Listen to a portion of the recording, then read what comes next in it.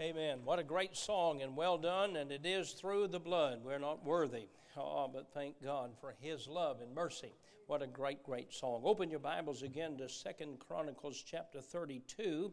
Verse number 31 is our text verse. 2 Chronicles 32, verse number 31, the Bible says, "Howbeit in the business of the ambassadors of the princes of Babylon." Now what that means is they had heard of a miracle that had happened for Hezekiah, and they came to see if that miracle was true, that he had been healed. I'll say more about it in the message. Howbeit in the ambassadors of Babylon, who sent unto him to inquire of the wonder that was done in the land. Notice this phrase, God left him to try him, that he might know all that was in his heart. I want to preach this morning one of life's most difficult trials, one of life's most difficult trials. Heavenly Father, thank you for our time together this morning. What a blessing it is to come together in fellowship around your word. And we're here today because we love you and we worship you and we love your word and we want to learn more about you. Thank you for every faithful member here, and thank you for every visitor. We're so glad that they're here this morning, and may you be magnified and the center of attention in all that we do. Bless the preaching of your word. In Jesus' name I pray, amen.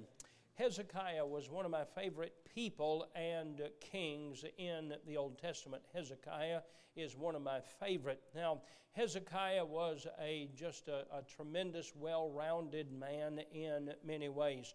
He was a man of wisdom. Hezekiah was a man of not just wisdom, of unusual wisdom. He was actually an inventor, and he was an inventor of weapons. And he invented a weapon that would throw rocks. And I threw rocks when I was a boy. He had a machine that would throw rocks from the tops of the walls around the cities that would protect the people. And it was an interesting thing to study about the inventions of the life of Hezekiah, an inventor in many ways. He was a man of prayer. He probably received one of the greatest answers to prayers of any king in the Bible, as by the time he is the king of Israel, he's the king of Judah. That's all that's left, because the nation has been divided because of their sin, and just Judah is left, and Sennacherib of the Assyrians is coming to destroy Judah. And they've destroyed every nation in their path. No army could even slow them, let alone stop them. They had more than 250,000 foot soldiers. Can you imagine that crowd coming and descending on the city of Judah? Hezekiah prayed, and he said, Lord, we're the only thing left of the nation of Israel.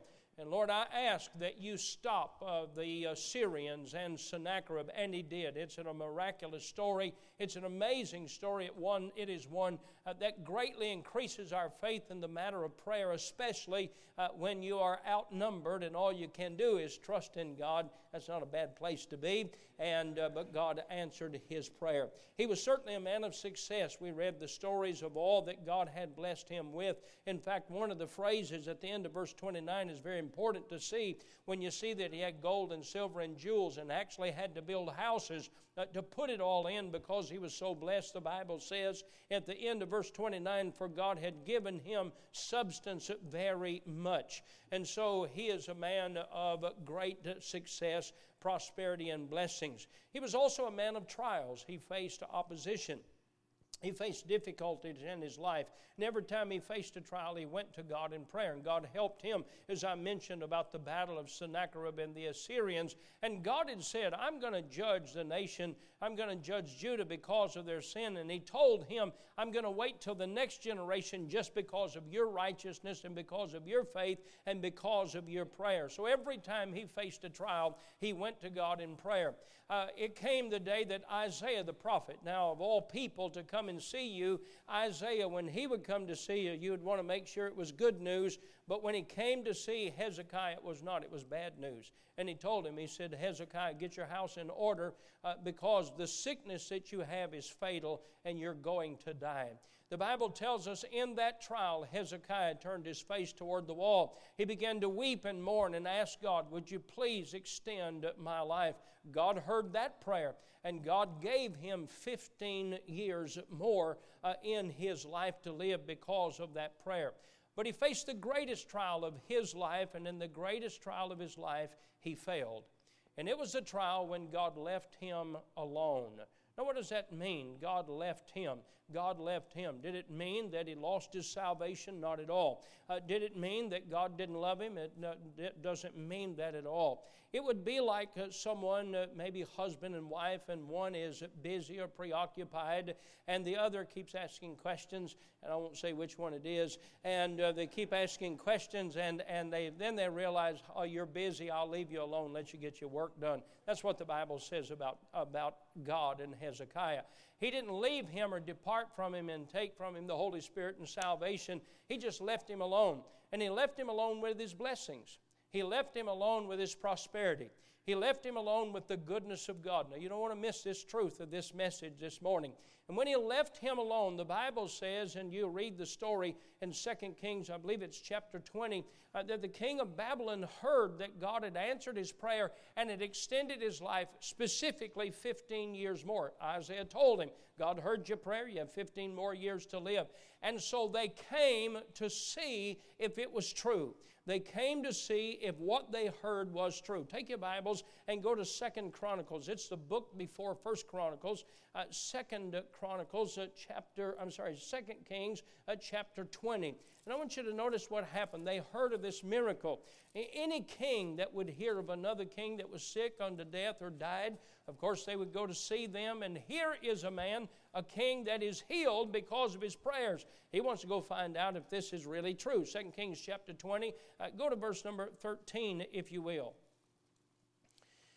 And Hezekiah hearkened unto them and showed them all the house of his precious things, the silver and the gold and the spices and the precious ointment, and all the house of his armor.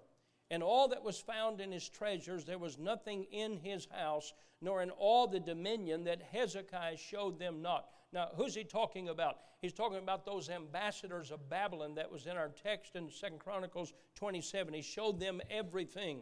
Verse 14, then came Isaiah the prophet unto the king Hezekiah and said unto him, what said these men? And from whence came they unto thee?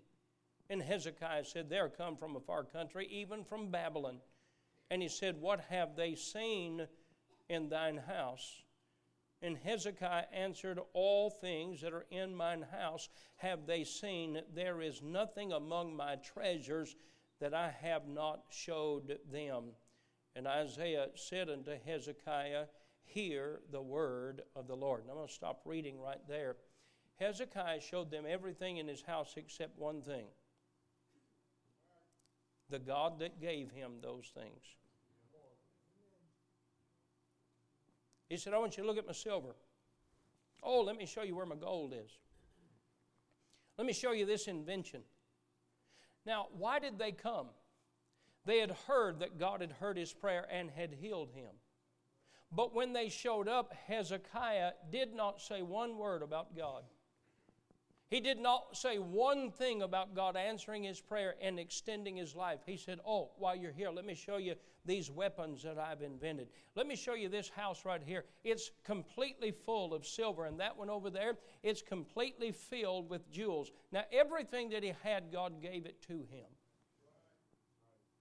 But the most difficult trial of his life was when God left him alone. And he said, I'm going to leave you with all your wealth.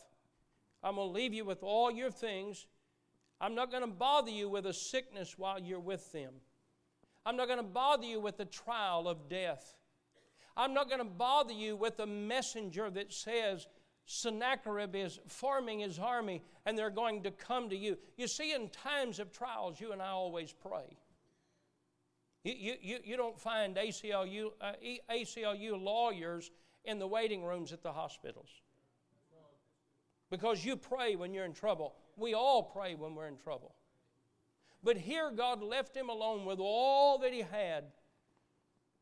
And not one time did he think about God.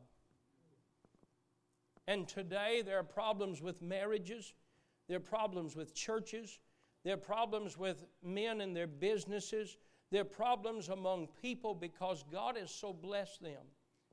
But they get caught up in the pride of what they have and they forget the one that gave them what they have. And I want to preach to you today, one of life's most difficult trials is when God leaves us alone to see if we'll give Him the honor and glory when everything is well. You see, Hezekiah passed the test of adversity, hoping in God alone when he was outmanned more than 20-1 by Sennacherib. He passed the test of adversity when terminal illness came. And he said, "Oh, God, please help me." God heard his prayer and gave him 15 more years. He passed the test of adversity when there was difficulty in his family. But when the test of prosperity came and all he had was his blessings around him, he forgot the giver of those blessings. And when he did, and God left him alone to see what he would do, you'll find Isaiah tells him in 2 Kings chapter 20, because of this you're going to lose your children, and your children are going to serve the heathen. They're going to serve the gods of the heathen. Your children are going to become slaves.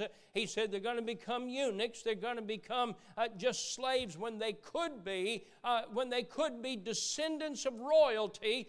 They're going to be the children of destruction because a father so blessed of God in his time of prosperity, just a few months past his trial, he failed the test of prosperity.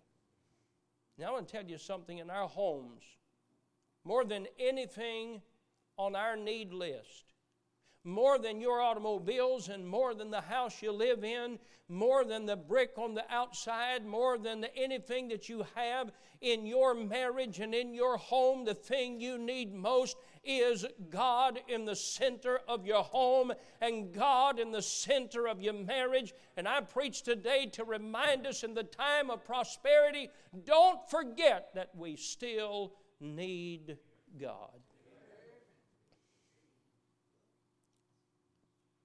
God said, "I'm not going to give you any reminders today that you need me.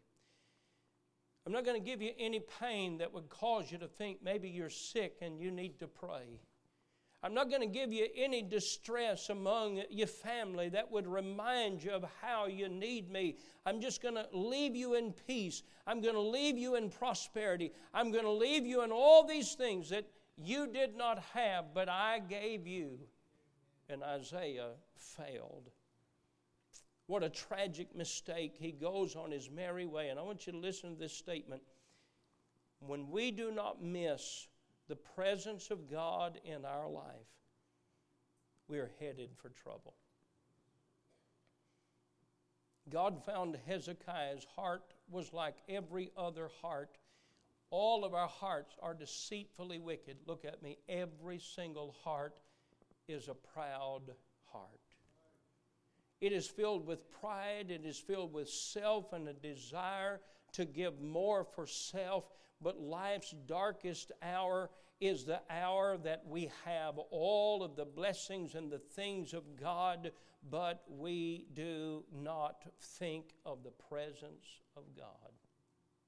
I wonder if Hezekiah, in showing those ambassadors of Babylon, I wonder if he went in to show them the weapons, if some of the weapons were missing, if he would have noticed that.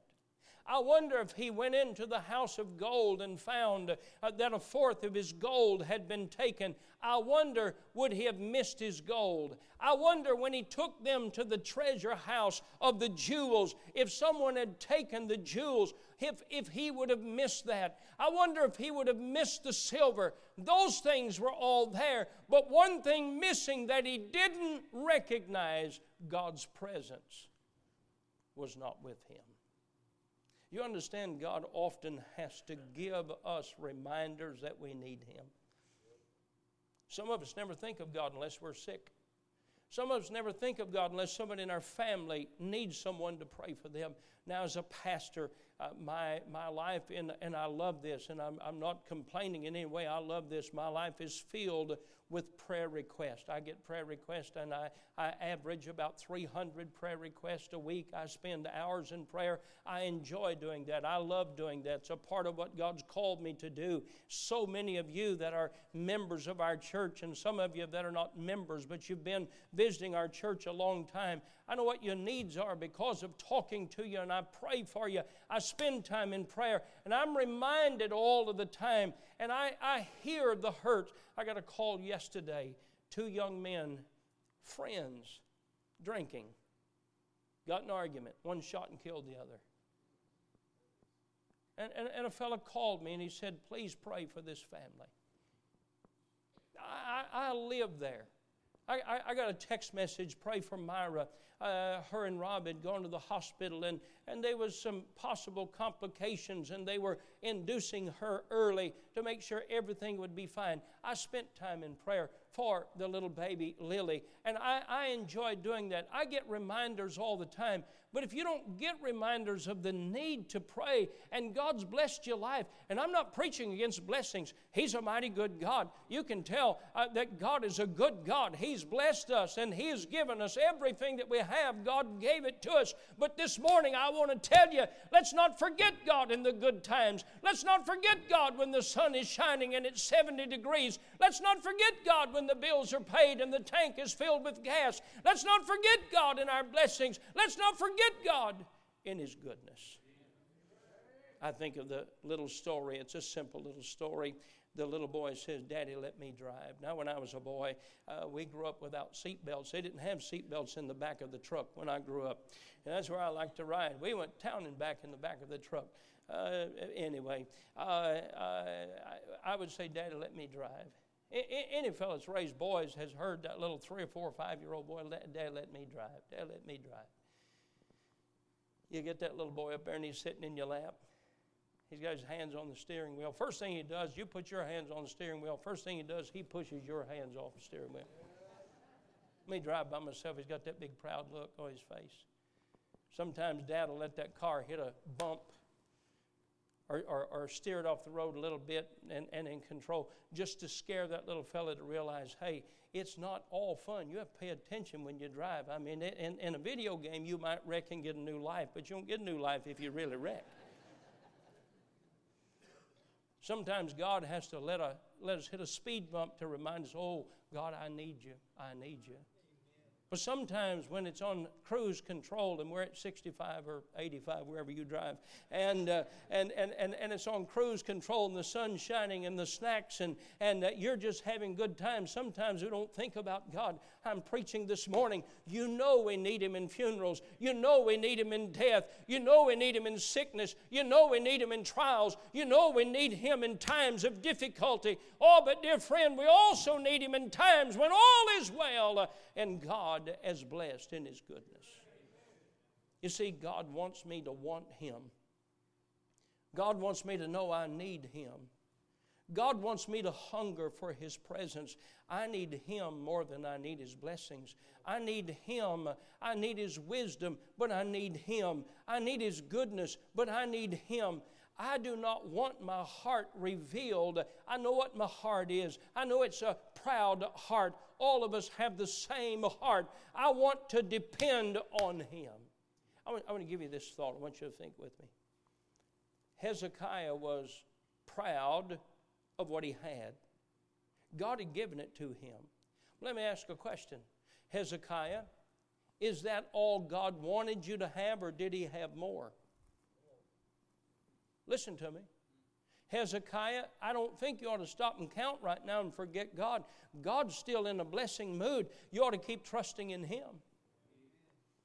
Folks have asked me already, and a little while it bothered me. It doesn't bother me now. Folks have asked me, when are we going to build the next building? I said, let me get the carpet laid and the furniture in this one first. When are we going to build the next building? When are we going to build the next building? You know what I want? I want what He wants. I know who we are. I know what we are. I know what we deserve. Friend, if we got what we deserve, we'd spend an eternity in hell. Oh, but listen to me, by God's grace, He saved us. He brought us up out of the miry clay. He set our feet on a rock. He established our goings. He put a song in our mouth, even praise to God. He's a good God. Oh, but listen, don't stop and be filled with pride for the things God's given. He may want to do more. Conversation with preachers I have often goes like this, Brother Fugit. Have you ever gone through times it seems that the Lord is blessing, but His presence is not felt or is not evident like it's been before? And I answer the question, oh yes. I've experienced that, and I do experience that. Brother Fugit, what do? I do the same thing I do when there's a great trial. When there's a great affliction, I find my place in the woods or someplace out by myself, and I spend time with God, and I say, oh God, I need you. Oh, don't leave me. I don't want you to leave me alone. And God sometimes wants to know if we want Him or just His blessings. I don't know about you, it bothers me to see a spoiled child that doesn't appreciate their parents but just wants from parents. I mean, there have been times in the grocery store I want to take my belt out and show them how it's done. And I've never done that. Well, he looked at me and said, yes, you have, but you're mine. He's not somebody else's. I thought I was going to jail one time. Joel, I just thought of this. My wife's brother was graduating from the State Police Academy. I believe it was her brother. The police officers in our family, and we were at the Capitol building. No, it might have been my brother graduating from State Police Academy. Nevertheless, it was a graduation of State Police Academy, and they were in the rotunda, and they were swearing in the new officers. I mean, it's full of law enforcement. He wouldn't behave. So I took him down the hallway, and if you ever smack somebody on the backside in marble floors and halls, it sounded like I shot a gun. I thought, my goodness, I'm in trouble. He looked at me like, you better not do that here. But you ever seen children that are disobedient to their parents, and you think, you ought to be thankful for your parents.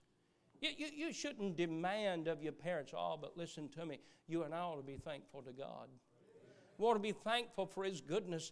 I've walked this property 10,000 times. I've lived so much of my life walking in this property in the last 5 years. And I've said to God, even this week, and as I prepared this message, I said, oh God, I don't want to ever come to the place that I look at the blessing and I forget the blesser. I don't want to ever come to the place that I rejoice in the goodness of God. I'm so excited for everybody to get in and see the building and the blessings of it. And as I've taken different folks through at different stages of time, and just to show the goodness of God, I never want to forget the God of the goodness. And I'm preaching to us this morning. Don't fail the greatest trial of life. If you built your marriage by faith in God, then you can't continue your marriage without that same faith in God.